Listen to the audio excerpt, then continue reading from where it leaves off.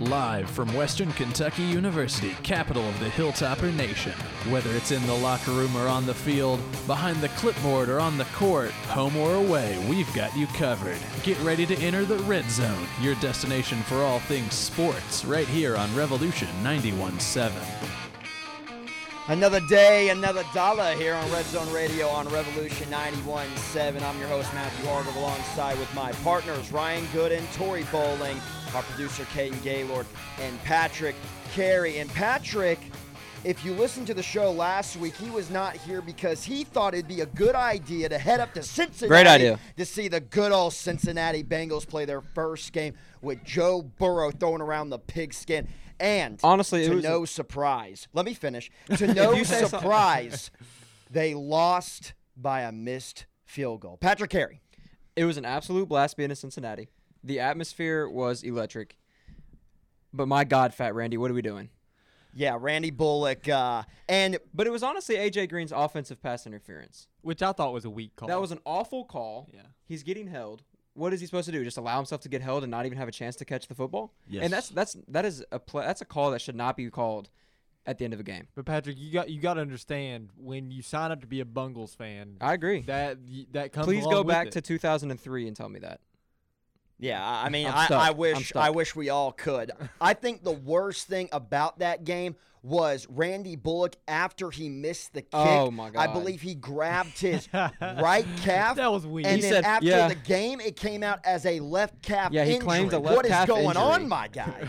It's just embarrassing is Yeah. what it is. It's just a typical way for the Cincinnati Bengals to lose a game. It's bad. But I'll admit, Joe Burrow did look good on And Thursday Thursday Night night. Football Woo! against the Browns. Baker Features Mayfield looking good. he played really well. I wouldn't even say it was Baker Mayfield. I'd say it was Nick Chubb and Kareem Hunt. Yeah. Absolutely Kareem Hunt on bulldozed that the Cincinnati last Bengals. drive to basically put the nail in the coffin. Was 3rd and 6, I sensational. believe. They need the stop right here to get the ball back, and Kareem Hunt goes for like 28 yards. Yeah, but enough of that. Let's move yeah. on to some Western Kentucky football. And you know what, guys? I'm not surprised. They lost their home opener for the 3rd straight year. This time, if you want to look on the bright side and see the glasses, half full, they lost to a better team than Central Arkansas, I believe. And Maine.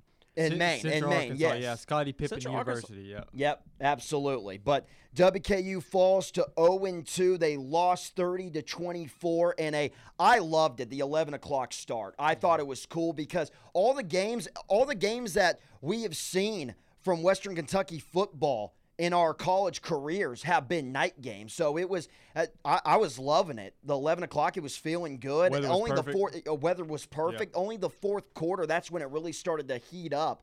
But yeah, WKU lost 30-24. Some notable stats: Tyrell Pigram, I thought he played pretty well. 18 of 25, 193 passing yards. 14 carries, 62 rushing yards, and he had 3 passing touchdowns. Mitchell Tinsley was the leading receiver for the top, 6 receptions, 69 receiving yards, 1 receiving touchdown. And then sadly, Gage Walker and Tyson Helton just couldn't get his running back going once again. 11 carries for just 34 rushing yards. And I think one of the biggest stats for the offense when you look at the box score, WKU went 3 for 10 on 3rd down conversions. You're just not going to win a lot of close games when that is happening. What I'd love to see, not only how many of those, out of those 10, how many of those were rushing on 3rd down. Because it seems like Tyson Helton is scared to throw the ball with Tyrell Pigram at the helm, even though he had a good game. I'm no longer putting all the heat on Pigram as I am the play calling of Tyson Helton and the offensive coordinator. It was ridiculous. We're down, I believe it was the 4th quarter, and Western is down 10 at their own 12-yard line. 30-17. And they run the ball 4 straight times. Yes. Because on 4th down, they ran it again just to get the conversion. It's you cannot have that lack of trust. Yeah, when I was covering the game, and after the 3rd run, and the Tops had it at their own 20-yard line, somewhere around there, and they had to go for it on 4th and 1, 4th and 2. There was a Hilltopper fan who looked up towards the offensive coordinators for the Tops and yelled out, "Really? 3 run plays? What are we doing?" I was dying. But, yeah, it was really weird to see. Not only that, but the defense couldn't stop the run. It looked like the Bengals D-line out there against the Browns. Shots fired. Yeah. First day back. Awful. And- I think it was close to 350. Definitely, yeah. 354 rushing yards. Yeah, 354 rushing yards. And before we get into more of that, get more in depth with those Liberty stats, let me read off Malik Willis, the quarterback for the Flames. His stats: 13 for 21, 133 passing yards. He had more rushing yards, 21 carries, 168 rushing yards, 3 rushing touchdowns. And then their running back was sensational as well. Joshua Mack, 23 carries for 100 rushing yards. And this is now back-to-back weeks. Really, Mikael Cunningham for Louisville, I was surprised because he threw the ball really well. But this is back-to-back weeks where WKU, I don't know how much they knew about Willis coming into this one, but you had to have a sense that this was a run-heavy guy. So this is back-to-back weeks where Western Kentucky probably knew that you're getting run-heavy quarterbacks, but they're still being torched. Yeah, and we were dogging the secondary all last week. Well, this week it was the front seven, and that's pretty bad that you have 2 straight weeks where a whole unit in your defense just completely falls apart. I mean, you can't let the opposing quarterback have more rushing yards than throwing yards. And not only that, but their running back tore you up too. So, and it allows for Liberty to control the ball most of the game and just have a good tempo throughout the game as well. And another big stat I see is 3 for 4 on 4th down. I mean, you just can't let a team have a 75% completion percentage on 4th down, and that's pretty rough. And it's not like they ran different plays on that 4th down. They ran the same play, I'm pretty sure, all 3 times. It was right up the middle, and they got it every single time. I don't know what was up to WKU defense, but the Liberty offensive line was just pushing them. They just controlled the line of scrimmage the whole game for the most part. And, you know, the defense is supposed to be the bright spot of this team. I don't know what their problem is right now, but they need to get it together. Yeah, and that was the unit that carried you to, you know, a stellar record last season. Well, and you mentioned the fact that the opposing quarterback had more rushing yards than passing yards, but he also had more rushing yards than we had total rushing yards by himself, 50 more to be exact. So you just can't have the opposite quarterback have more rushing yards than your entire team. Yeah, it's definitely not a good look. And Western Kentucky going into this week, they have an early bye week before getting into conference play. They're going to play MTSU on October 3rd. And if you think about the season last year, where Western started 1-2, they went into another early bye week right after that Louisville loss. Stephen Duncan got hurt. It was story time. They turned their season around. So I've been seeing a lot of tweets on Twitter, and a lot of people have been talking about, well, maybe this is just the usual for WKU, talking about the past 2 seasons where they're going to start slow, get that early bye week, regroup, and finish out the season strong. But here's the difference is that you went 1-2 last year, and then you got a new quarterback who came in and changed the whole dynamic of the team. This year, you sticking with the same guy. I will say this, though. Pigram's better than Stephen Duncan. I don't know yet if he's better than Ty Story, but he doesn't turn over the ball. He keeps you in the ball game. As long as the defense, and you mentioned it, Caden, last year, especially, I remember when WKU had a huge game in October. They were playing Army, and WKU was playing really well. And that defense, Army, who was so good at running the ball, obviously, could not do it. And WKU's defense, everyone started to think of them like, okay, here we go. This is a legit defense. Yeah, and I would also say the difference between this year and last year is that now you have 2 top 25 teams on your radar coming up. I mean, you come back and play Marshall, and I know we'll get to them at home here. They're playing really well right now. And then you have dynamic BYU, and then you got another UAB team that's a pretty good football team too. So if I'm WKU, I'm not really wanting to prolong this slow start because it's about to get tough real quick. Another thing, though, Coach Helton mentioned something about the receivers having depth in the receiver chart. For me, I don't see much depth in the receivers because, you know, there are multiple plays where receivers were falling down or running the wrong routes, and Pigram just either had to held the ball or he had to throw it away or try to scramble. I just don't see, you know, last year they had Lucky Jackson, and this year it looks like Mitchell Tinsley's going to be the leader when we thought it was going to be Ja'Cory Pearson. But, you know, as far as depth, I don't see that they have much depth. Yeah, they have a lot of wide receivers on the roster, but you have to have talent to say that you have depth. And I'm not saying that these guys don't have talent, but if you look at the stats, they haven't been performing. And these are a lot of guys in this wide receiver group that haven't had a lot of experience. Like you mentioned, Mitchell Tinsley. I mean, Ja'Cour Pearson, he's supposed to be the number one guy now. He was entering the season number 2 behind Jaquez Sloan. We all know what happened with that. He decided to enter the transfer portal. And Ja'Cour Pearson, he hasn't been doing anything in these first 2 games. And Craig Burt Jr., he's an upperclassman. I mean, 2 receptions, 45 yards. He had a touchdown. He ended up making Randy Moss's. Did you see that? You got Moss. Yeah, I did. Little segment. Yeah, that was pretty cool. But at the end of the day, Craig Burt Jr.'s got to step it up a little bit. But most definitely in Ja'Cour Pearson. And yeah, Tyson Helton. A coach is not going to come out and say, truthful things. We all know that. But talking about the receiver depth, yeah, you have a lot of people on the roster at that position, but you need a lot of guys who can actually play on the field to say you have depth. Well, and it's inexperience, too. I mean, most of these guys have not played at the college level for that long, if at all. But Joshua Simon is probably your best quote-unquote receiver as a tight end.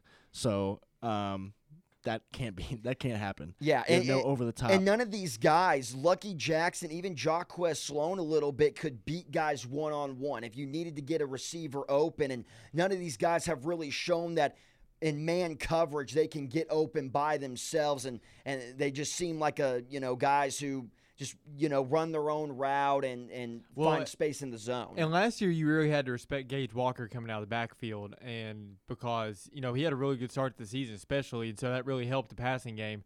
And this year, they just haven't gotten that. I mean, when your quarterback's rush another week where, we asked last week, will T. Piggy be the leading rusher on this team? And for another week, he is, and I just don't think that's a recipe for success. Well, do you think it could be 3 things for Gage Walker? It could either be that he's not performing, that the offensive line isn't performing, or it could be the play calling. It's the O-line. Is it because it's play calling and O-line? Is it because it's so obvious that we're going to run the ball 4 times in a row that they the run's coming because you're not going to pass the ball, or is it the fact that the O-line can't push anybody out of the way?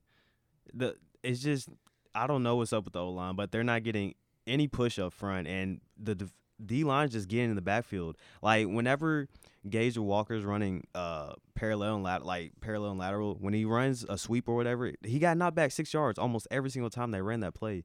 So I don't know what's wrong with the O-line. It's supposed to be one of the best in the country. It was ranked 20th to start the season by Pro Football Focus. So whatever their problem is, they got to get it together as well. Yeah, 0-2 to start the season, and I'm just going to be honest. I'm not surprised at all. The Louisville game, no one really expected them to win that game, and then the way the past 3 seasons have gone with the home opener, I am not shocked that they are 0-2. And we talked about it the first show of the year that I forget the website, but they had Conference USA as their number 1 team in the preseason poll. And if you want to, again, look at the glass half full, these 2 games don't really matter in the standings for WKU. All that matters is the conference games, because it's not like WKU, which I'm going to get to it in a second, scores from around CUSA in yesterday's games. Marshall, who is now 2-0 on the year, they are now number 20. They're 25th in the nation after their win over Appalachian State, who was ranked number 23rd in the nation. So, Louisville, they're ranked now 18. They dropped back to 24 because they lost to Miami yesterday, but Western gets a win there and then a win over Liberty. Who knows? Western could be maybe just outside the top 25, but all that matters now, if you're a Western Kentucky fan, is looking towards the future and focusing on the conference games, because if they start to lose those, then it's definitely panic time. But getting into those scores from around CUSA, like I said, Marshall is now 2-0. They beat Appalachian State 17-7, so they moved to 25th in the nation. Very interested to see how long that will keep going. I hope that they're still ranked when Western plays them. That'll be a really fun game to watch. UTSA or UTSA here on Red Zone Radio beat SF Austin 24-10. The Roadrunners moved to 2-0. Troy beat MTSU, and man, the 100 miles of hate. Western's been playing bad, but they still have a chance to blow them out, because the Blue Raiders, they just look god-awful right now. They got blown out by Army, I believe, in week 1, and now getting beat 47-14 by Troy. Goodness gracious, they're 0-2 on the year. SMU beat North Texas 65-35. Yikes, North Texas is now 1-1 on the year. LA Tech is now 1-0. They played their first game of the season yesterday. They beat Southern Miss, who moves to 0-2. It was 31-30. And the way this game ended was La Tech had a touchdown with 14 seconds left in the fourth quarter that was originally ruled incomplete. After review, it was reversed, and obviously that ended the game. Griffin Herbert on the catch, but man, that was a very fun ending. And then the last Conference USA score, UTEP beat, am I saying this right? Abilene Christian? Abilene Christian. Okay. They beat them 17-13. UTEP moves to 2-1 on the year. When we come back, we're going to talk about some more college football around the nation. Don't go away. You're listening to Red Zone Radio on Revolution 91.7. Talking all things Tapper sports, you're listening to Red Zone on Revolution 91.7.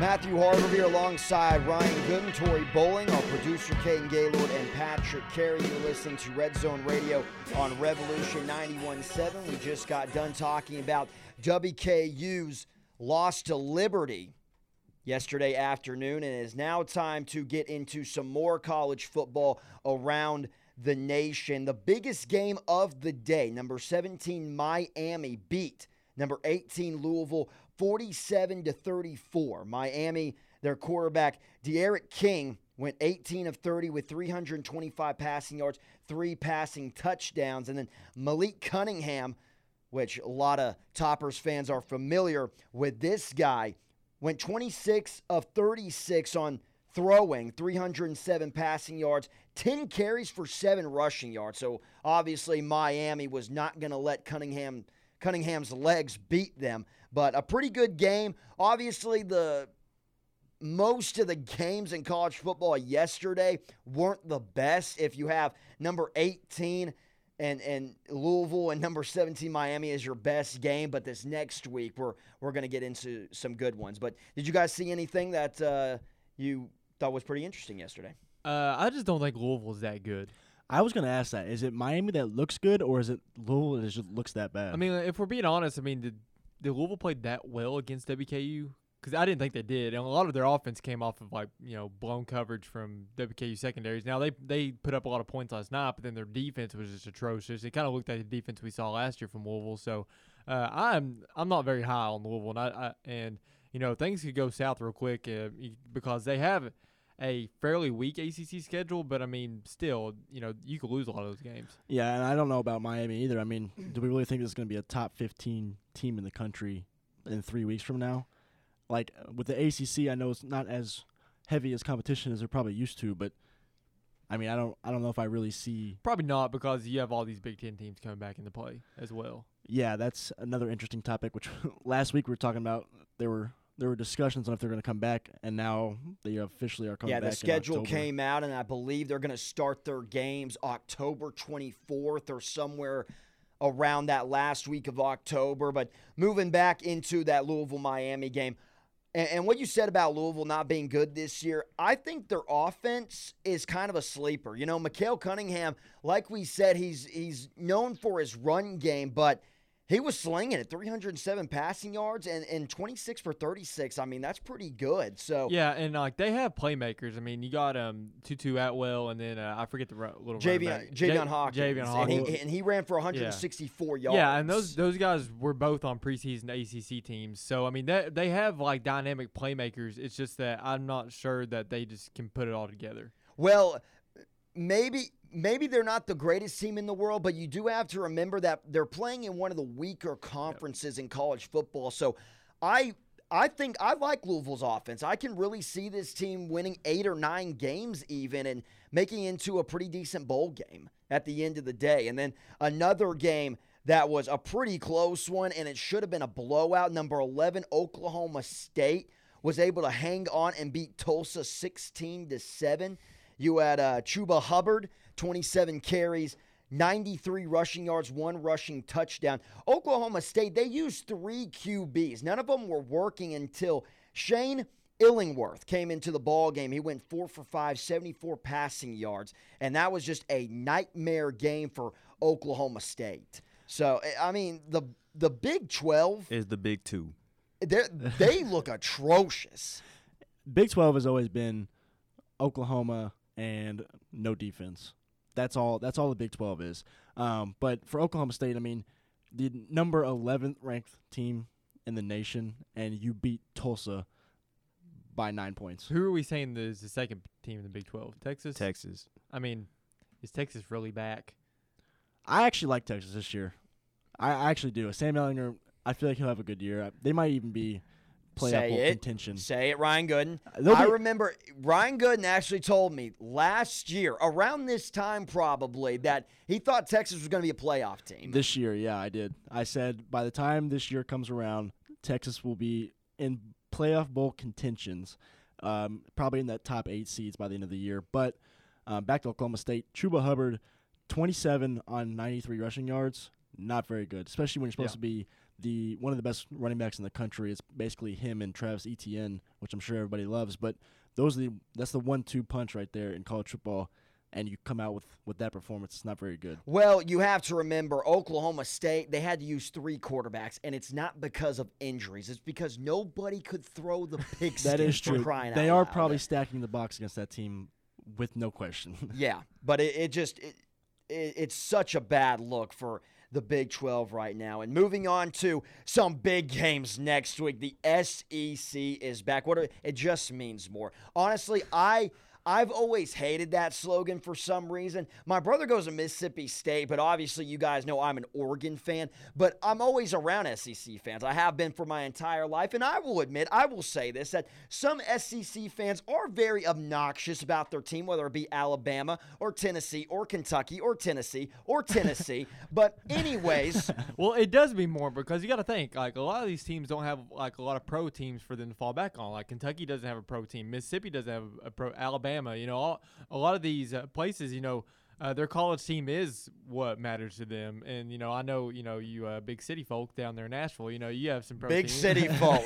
Wow, never heard that one before. But yeah, you got some pro teams to lean on. So yeah, it just means more. Yeah, I got the SEC. Tennessee Titans and Yeah. I don't know, the Nashville Sounds. Does that count? Preds. Predators. Yeah, Predators. Yeah. Yeah, I was thinking of the All Sounds 'cause underperforming there- teams. there's a rumor. Well, they're trying to bring an MLB team Yeah. to Nashville. And Justin Timberlake is yes, an joined investor. the fold, yeah. So, and I think Dave Dombrowski, the old GM for the Yeah. Red Sox and the Detroit Tigers, is trying to get in on it. But that's another conversation for another day. Some of those games that are going to be happening next week, a big one for you Kentucky Wildcat fans. They play Auburn at Auburn, number 23 Kentucky, number 8 Auburn. Number 24 Louisville is going to try to bounce back against number 21 Pittsburgh. Mississippi State at number 6 LSU.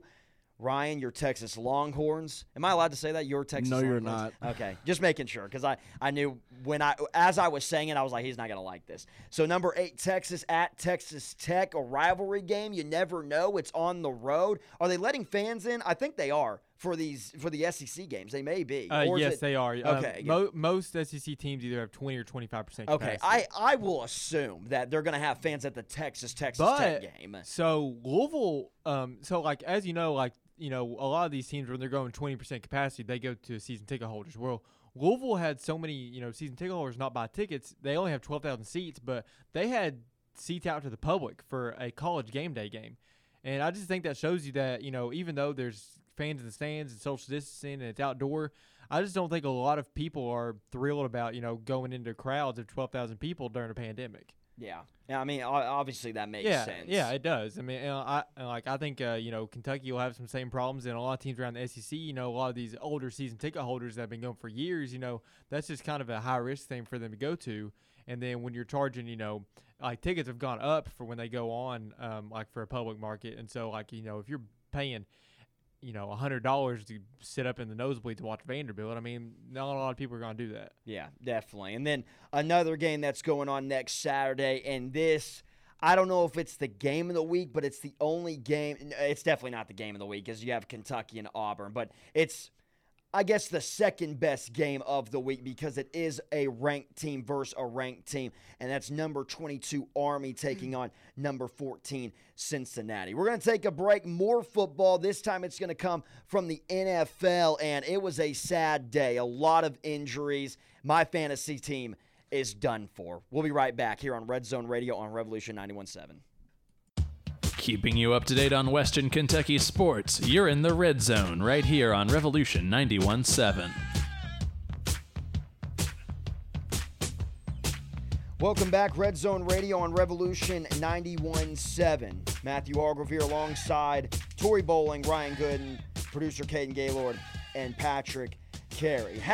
Almost halfway through another episode. Man, time is flying. Me and Tori are seniors. We're all upperclassmen in here. Goodness great. We're gonna have to start recruiting. We're gonna have to start recruiting fast. No, time it's gonna be the Caden and Ryan show next year. This will just Caden and Ryan, and then Red Zone, it will be over.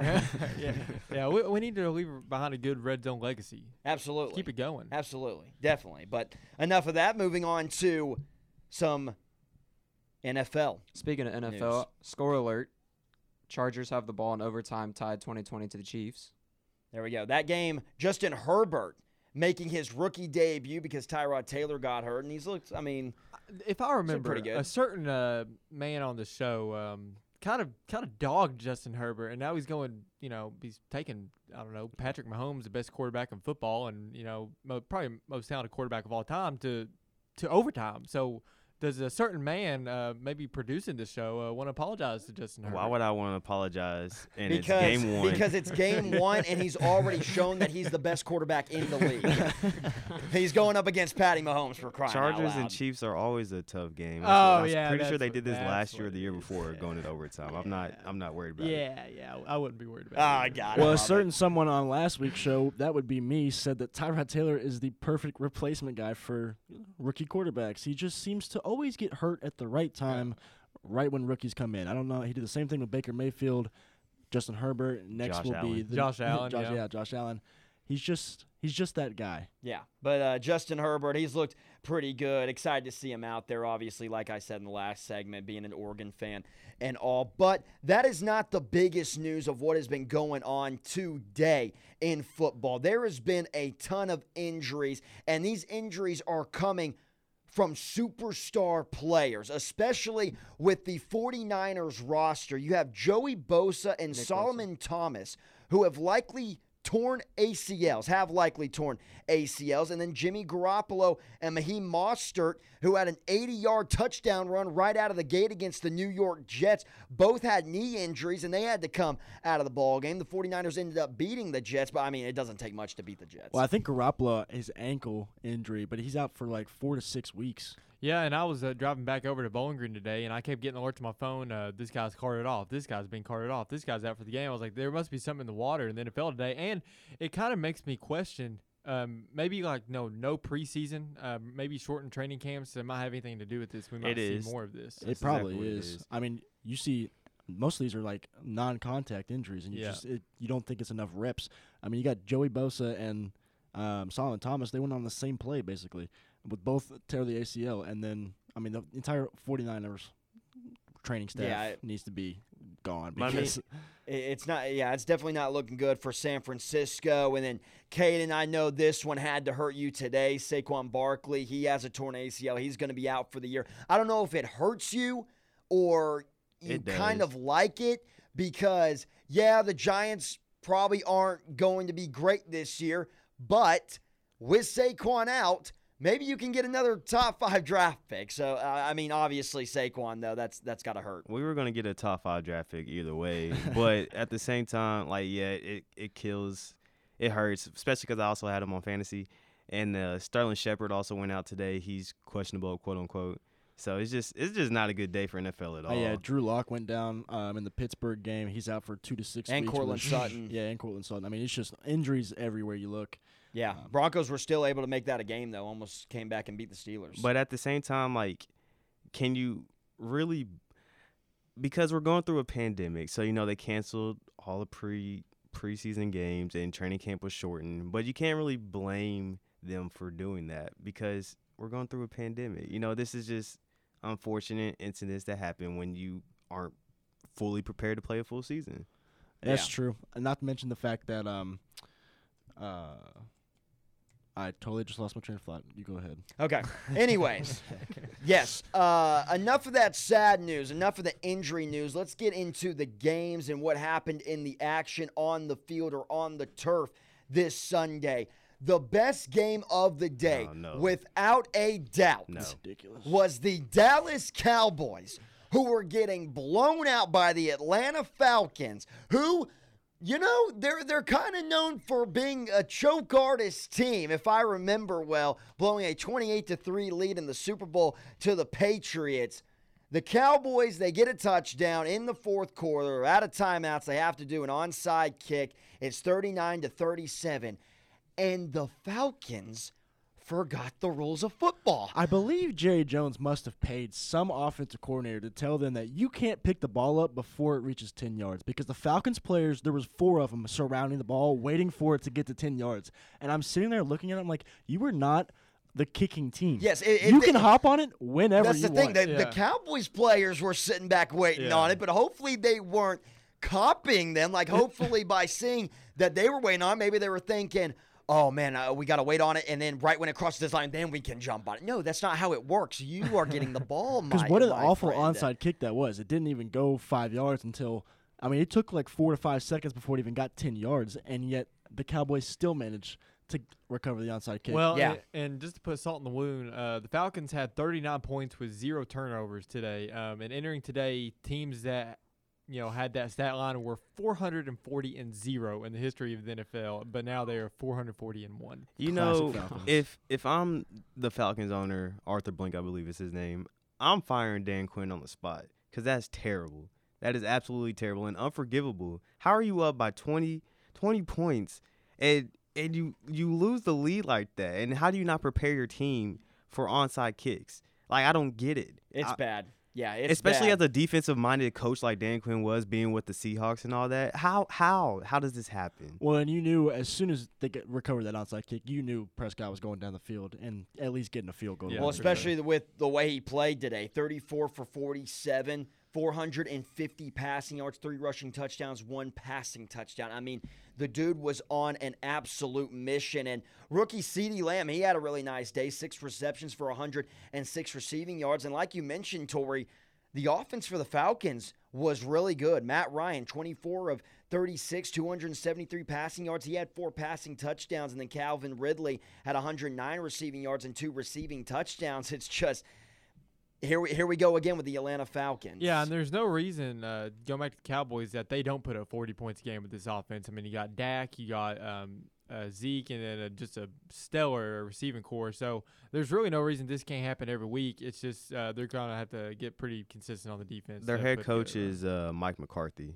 So don't expect Thanks for stating that fact. I'm just saying, don't expect to put up 40 points with him as your head coach. Obviously, no one's going to put up 40 points a game. I'm just saying, the offense is loaded. There's no excuses not to put up points. Yeah, but this was a big game for Dak Prescott and really everyone with the Cowboys. They fall to 0-2, and you know how the media is with the Cowboys. It's panic mode. If starting 0-1, it was already panic mode. That's just how it is with this franchise, and it's always been like this with that franchise. Another game that really caught my eye today, the Tennessee Titans and the Jacksonville Jaguars, and a lot of people, I feel like, they are rivals, but the way the Tennessee Titans have been playing, especially going back to last year's postseason and the roster entering this season, you would have thought that the Titans would have blown out the Jags. They were able to run away with it late in the ball game, winning 33-30, but Gardner Minshew had one final drive to try to give the Jacksonville Jaguars a win over this good Tennessee Titans team. Threw an interception. I believe it bounced off of one of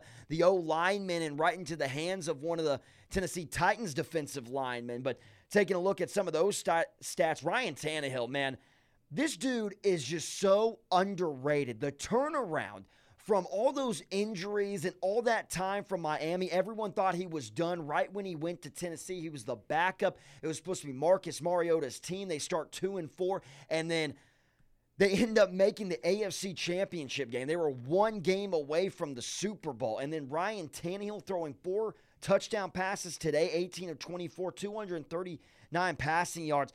This is a guy that he's just sneaky good. It's insane what he has been doing, but he looked good today against the Jags. Yeah, and a lot of people just think of this as Derrick Henry's team. You know, they ride and die with Derrick Henry. But, I mean, if Tannehill's playing like this, they're going to be a hard team to beat because, I mean, if you give another element to that offense, it just makes Derrick Henry that more dangerous. Well, I think this is more of a Adam Gase thing as it is Tannehill. Tannehill has always been this player. It's the fact that you had Adam Gase in Miami, and you clearly see what he's doing with the Jets. He is not fit to be a head coach. So, obviously the Jets messed up there, but I think Tannehill's always had this in him. It's just he never had the right coach to play with him. And Ryan Tannehill, he even showed this, and we saw this in last year's postseason.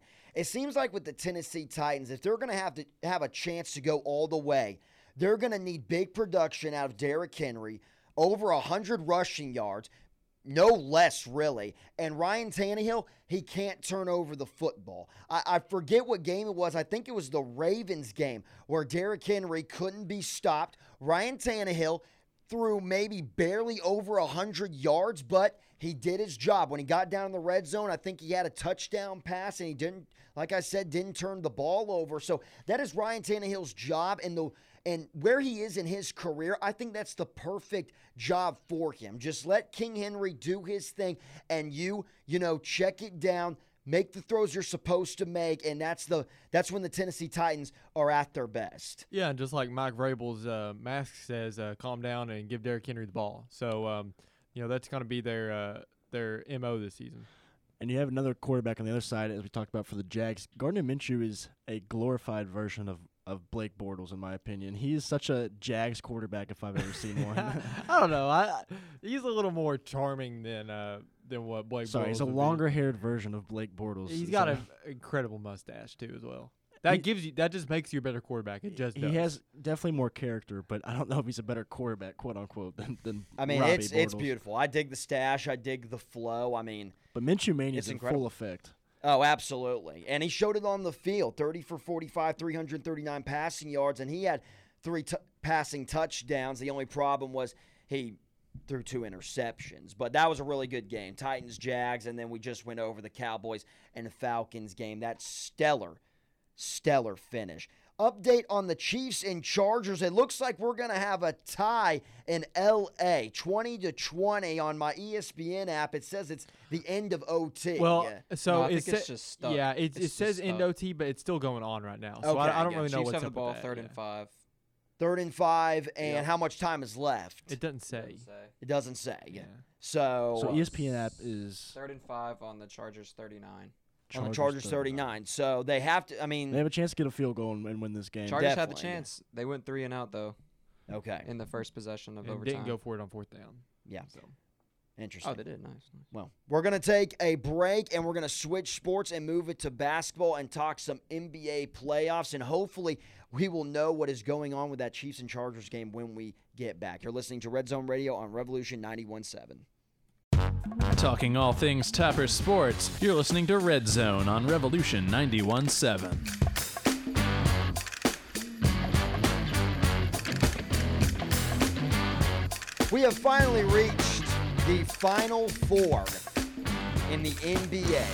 Matthew Hargrove here alongside with Ryan Gooden, Tori Bowling, producer Caden Gaylord, and Patrick Carey. So the last time we were on the air, the Nuggets had just won Game 6, and they were entering a Game 7 against the LA Clippers to try and be the first team in NBA history to win back-to-back series after being down 3-1, and Jokic and Jamal Murray, they pulled it off, and they are in the Western Conference Finals against the Los Angeles Lakers. They got blown out in Game 1. Game 2 is going on right now, and the Nuggets are up 10-7 in the first quarter with 6:49 remaining. Obviously, a lot of game left to be played in that one, but this game almost feels like a must-win for Denver. I know they've come back down 3-1 against the Clippers and This ain't the the Clippers. Utah Jazz, but this LA Lakers team, I mean, they have LeBron James. It just seems like it's definitely impossible when you have the King. Well, and speaking of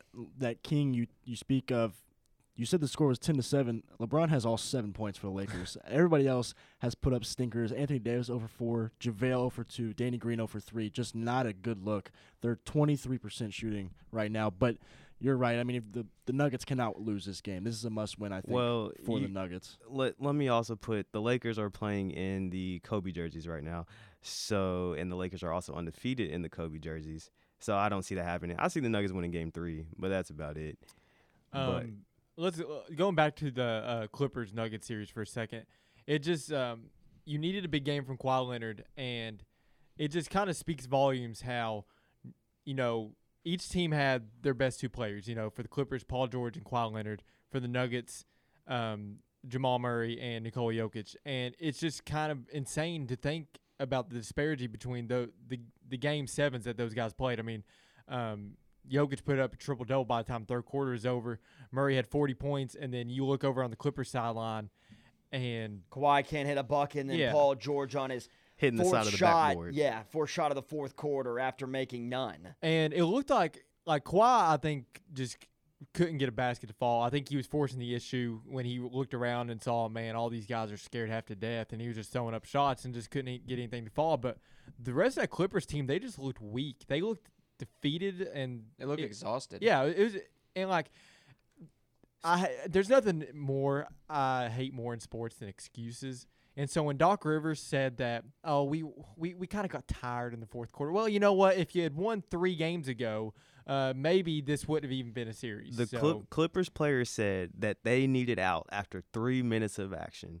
3 minutes. What have you been doing for months? They spent the whole season load managing this, load managing that. You have months off before the bubble. You come into the bubble. You're up 3-1. Like Tori said, win. There's no excuse. They said they had no. Lou Williams finally said the team had no chemistry. We've been knowing that all season. Yeah, and Paul George kind of said the same thing. I just think we need to be together a little longer. Well, I mean, you were up together enough to get up 3-1 in the series. So, why was that not a valid excuse then? The thing is, the Clippers went on cruise control when they were up 3-1.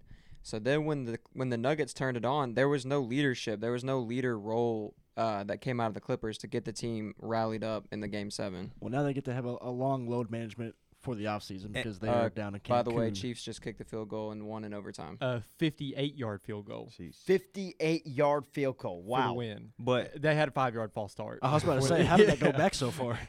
But at the same time, let's just get this out now. Don't ever put Kawhi or Giannis in the same sentence as agree LeBron more. I couldn't agree ever more. again. So Kawhi Leonard was nowhere to be found. And I know what you're saying, and it's a bad game, but I mean, I don't think that disparages the fact that Kawhi Leonard had one of the best NBA playoff runs in NBA history last season. And I don't think one game necessarily defines a player like that. Okay. Now, was it a choke? Yeah. And does he deserve to be criticized? Yeah. But I don't think it has that big of ramifications. I will say this.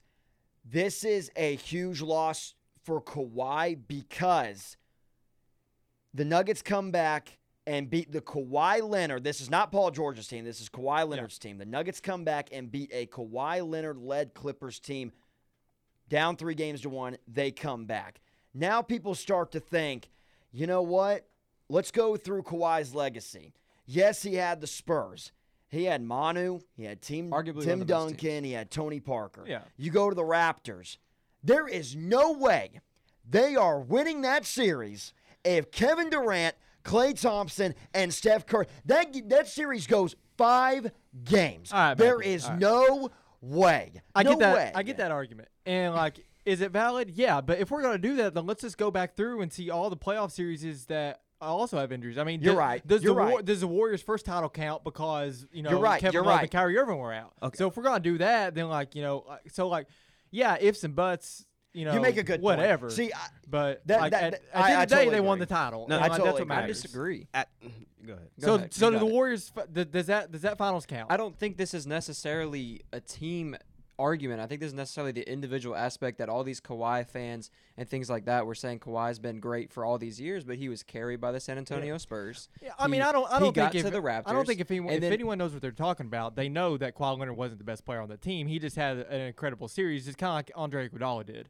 Did he really have an incredible series, or did he just guard LeBron? Because he didn't lead any stats on that team at all. He didn't lead in anything. They really just gave it to him the same reason they gave it to Iggy. Cause Yeah, he only guarded LeBron. the best player on the team and did a pretty good job Oh, at it, my enough to gosh. win. I tell you mean, what. yeah. I tell you what. The reason why I brought the conversation up is because Kawhi lost. Yeah. If he wins, because everyone after that Raptors when the Raptors won the finals, nobody thought about it that way. They just said, you know what, Warriors didn't have they didn't have a lot of people healthy, but Kawhi still balled out, and he definitely deserved it. And I still think he does deserve it. But because this loss was so bad, it makes people think, well, maybe, question the leadership and question the, I guess, I don't know, the truthness in his championship win. It wasn't just that it was so bad. They gave up. They were not trying. Look, Kawhi shot 1 of 10 in the second half. He 6 shot for 22. 6 for 22 for the game. In the second half of the series, he averaged 9 points on less than 35% shooting. Well, it doesn't- If you can pull out Game 7 numbers too, the last Game 7 he played in versus Philadelphia 76ers, he had like 40, 11, and Okay, 7. but So, I you mean, know- like if we can pick numbers apart all day, then let's get a full story on Okay, it. you're talking about the Eastern Conference in the second round. LeBron played It's in the a- Eastern it's a Conference, game and they would say, 7. oh, it's the Eastern Conference. But now Kawhi went through the Eastern Conference for one season. It's like, oh, Kawhi I mean, did this, to be Kawhi fair, did it that. was a lot harder than playing the Atlanta Hawks. Not only that, but Stop Kawhi's that. Did the Atlanta Hawks The ever have 60 an win MVP? Atlanta Hawks? Stop. The 60 win Atlanta Hawks? Stop it. So Atlanta Hawks.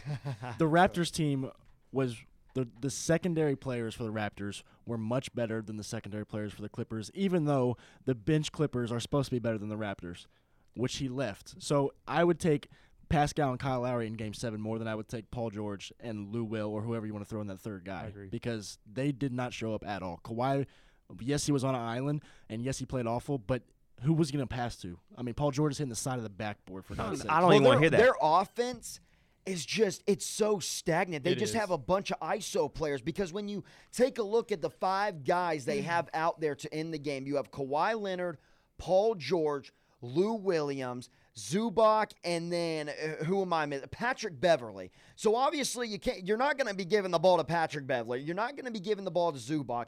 And then Kawhi Leonard and Paul George, you never see those guys pick and rolling with anybody. And Zubac is not enough of an offensive threat to be just consistently doing the pick and roll with them towards the end of the game. So what happened was Paul George, he'd get the ball. He'd try to go ISO. Kawhi Leonard would do the same thing. And you know what team also would do that, who Paul George didn't have success with, was the Oklahoma City Thunder. Paul George would try to go ISO. Wouldn't work. Russell Westbrook would try to go ISO. Same thing when they had Carmelo Anthony and they lost first round of Utah Jazz. Carmelo would try to go ISO and wouldn't do anything. Well, I think this is more of a testament to Doc Rivers. Doc Rivers did an awful coaching job Yeah. for the third straight time when he was down 3-1. And my thing with Doc Or up Rivers 3-1. is they couldn't figure out their defense. I mean, that was what the Clippers are supposed to be built on. You have all these perimeter defenders, and Montrezl held down low that's supposed to be a great defensive team, and like you got a big bumbling, fat dude out there just dicing you up. Who are you talking about? Jokic.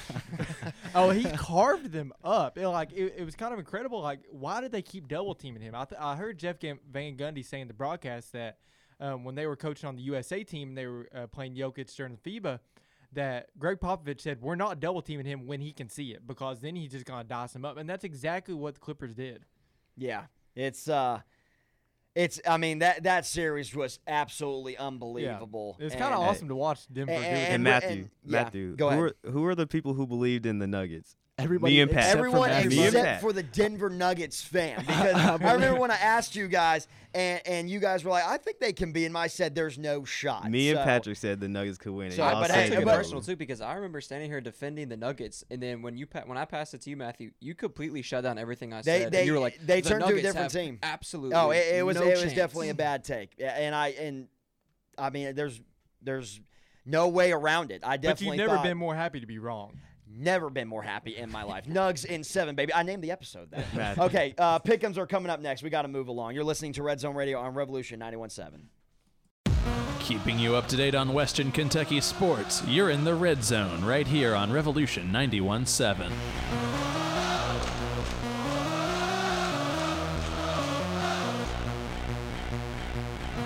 Welcome back, Red Zone Radio on Revolution 91.7. Matthew Argovere alongside with Ryan Gooden, Tori Bowling, Patrick Carey, and producer Caden Gaylord. Pretty good show. We've talked about WKU football, just college football in general, NFL, and some NBA playoff talk. We didn't really talk about the NBA playoffs. We just kind of talked about how the Clippers choked and, you know, the LeBron James conversation Also, that everyone and their mother always has. I know a lot of things are going on, but I'd like to give a shout out to my Cincinnati Reds. They won 9 of 11 and won 2 out of 3 from the best We'll tip American the League cap to team. the Reds. Yeah, so big week coming up. Yeah, I didn't throw in any baseball in just yet. When we Yeah. start getting closer to October, you best believe that you and me are going to have a jolly good time here on Sunday nights. But now it is time to move on to those good old pick'ems. Before we get into those, a look ahead at the sporting schedule for WKU this week. Obviously, WKU football is on a bye week, so you'll have to wait till next week for their MTSU game. And then WKU women's golf is going to be playing in the Hoover Invitational, hosted by UAB. That's going to be a tournament starting tomorrow, and it ends on Tuesday. So a 2-day tournament. They're coming off of a first match win at the USA Intercollegiate. Riley Markham, a freshman, got second place individually in the tournament, Conference USA Player of the Week. This women's golf team, watch out for them this year. They could be low-key the biggest story on the Hill this entire year. So now let's move on to pick'ems. I'm going to start with the game of the day because it is Kentucky against Auburn. I'm going to go ahead and put Auburn. Tori, who you got? Give me the Cates. Ryan. I'd love to pick Kentucky, but I'm here to win, so give me Auburn. Caden. You're going to trust Bo Nix in a Bo big-time Nix game? sucks. Get out of here. Bo Nix sucks. Kentucky, thank you. Patrick. Give me the Cats. All right, next game, I was going to say the evil team of Red Zone Radio because all 4 of you guys are Kentucky fans. So, I mean, I guess I'm going to join the bandwagon, just hate Louisville. So here we go. The evil Cardinals, Louisville, number 24th in the nation, moving back against number 21 Pittsburgh. Patrick, I'm going to start with you. Who you got? Give me Pitt. Caden. Pittsburgh. Ryan. Pittsburgh. Tori. I'll take Louisville. Yeah, I'm going to take Louisville. I'm still a believer in that offense, so I'm going to. You chose them last week, too. Yeah, I know. what I I said. did, but I'm going to stick with them. Next game, more SEC action. Number 5, Florida taking on Ole Miss. I'm going to go with Florida. This game is in Mississippi. If that, sways your pick a little bit, I don't think it will. Tori. Yeah, give me the Gators. Ryan. Not a big fan of Kyle Trask, but I'll give me the Gators. Caden. Florida. And Patrick. Yeah, I just think SEC football is going to be different this year with limited capacity. The home games are going to be so different. So give me Florida. Yeah. Clean sweep for Florida against Ole Miss. Now, West Virginia against Oklahoma State. Oklahoma State obviously had that close game against Tulsa. They moved up 1 spot in the rankings. They're now ranked 15th in the nation, but this could be a pretty interesting one. I'm going to start it and go with Country Roads, Old West Virginia. How about you, Ryan? Yeah, give me Oklahoma State. Tori. Yeah, Country Roads take me home. Give me West Virginia. Patrick. Give me West Virginia. And Caden. Oak State. Next game, Florida State and Miami. Florida State, I believe Florida State's head coach Mike Norville tested positive for coronavirus, so I don't even know if he's going to be the head coach. I doubt he'll be the head coach for when they play Miami. So but they test the entire team? Because there's no way nobody else tested positive with the head coach testing positive. Yeah, I just saw a headline that just said Mike Norville. I didn't see anything else about any Florida State players. This game may get canceled, so it may not even be in the pickings. But just in case, Florida State, who I don't even think they would have a chance even if Mike Norvell was the coach, because they got beat by Georgia Tech and now they're playing number 12 Miami. So I'm going to start with Miami. And since we're running out of time, do we have a clean sweep? Yes. Yeah, I don't Okay. care. Bill Belichick was on Florida State sideline. Yeah, definitely. Tennessee, number 16, Tennessee against South Carolina. And Tennessee is ranked, but UT has been known to start off the season pretty slow. We saw last year when they went 1-2 and had that big upset loss against BYU. So I'm going to go with South Carolina. What about you, Tori? Yeah, give me the Gamecocks. Ryan, Sadly, Tennessee. Caden, South Carolina. and Patrick. I will never root for Tennessee, but just to make it interesting, I'll go Tennessee.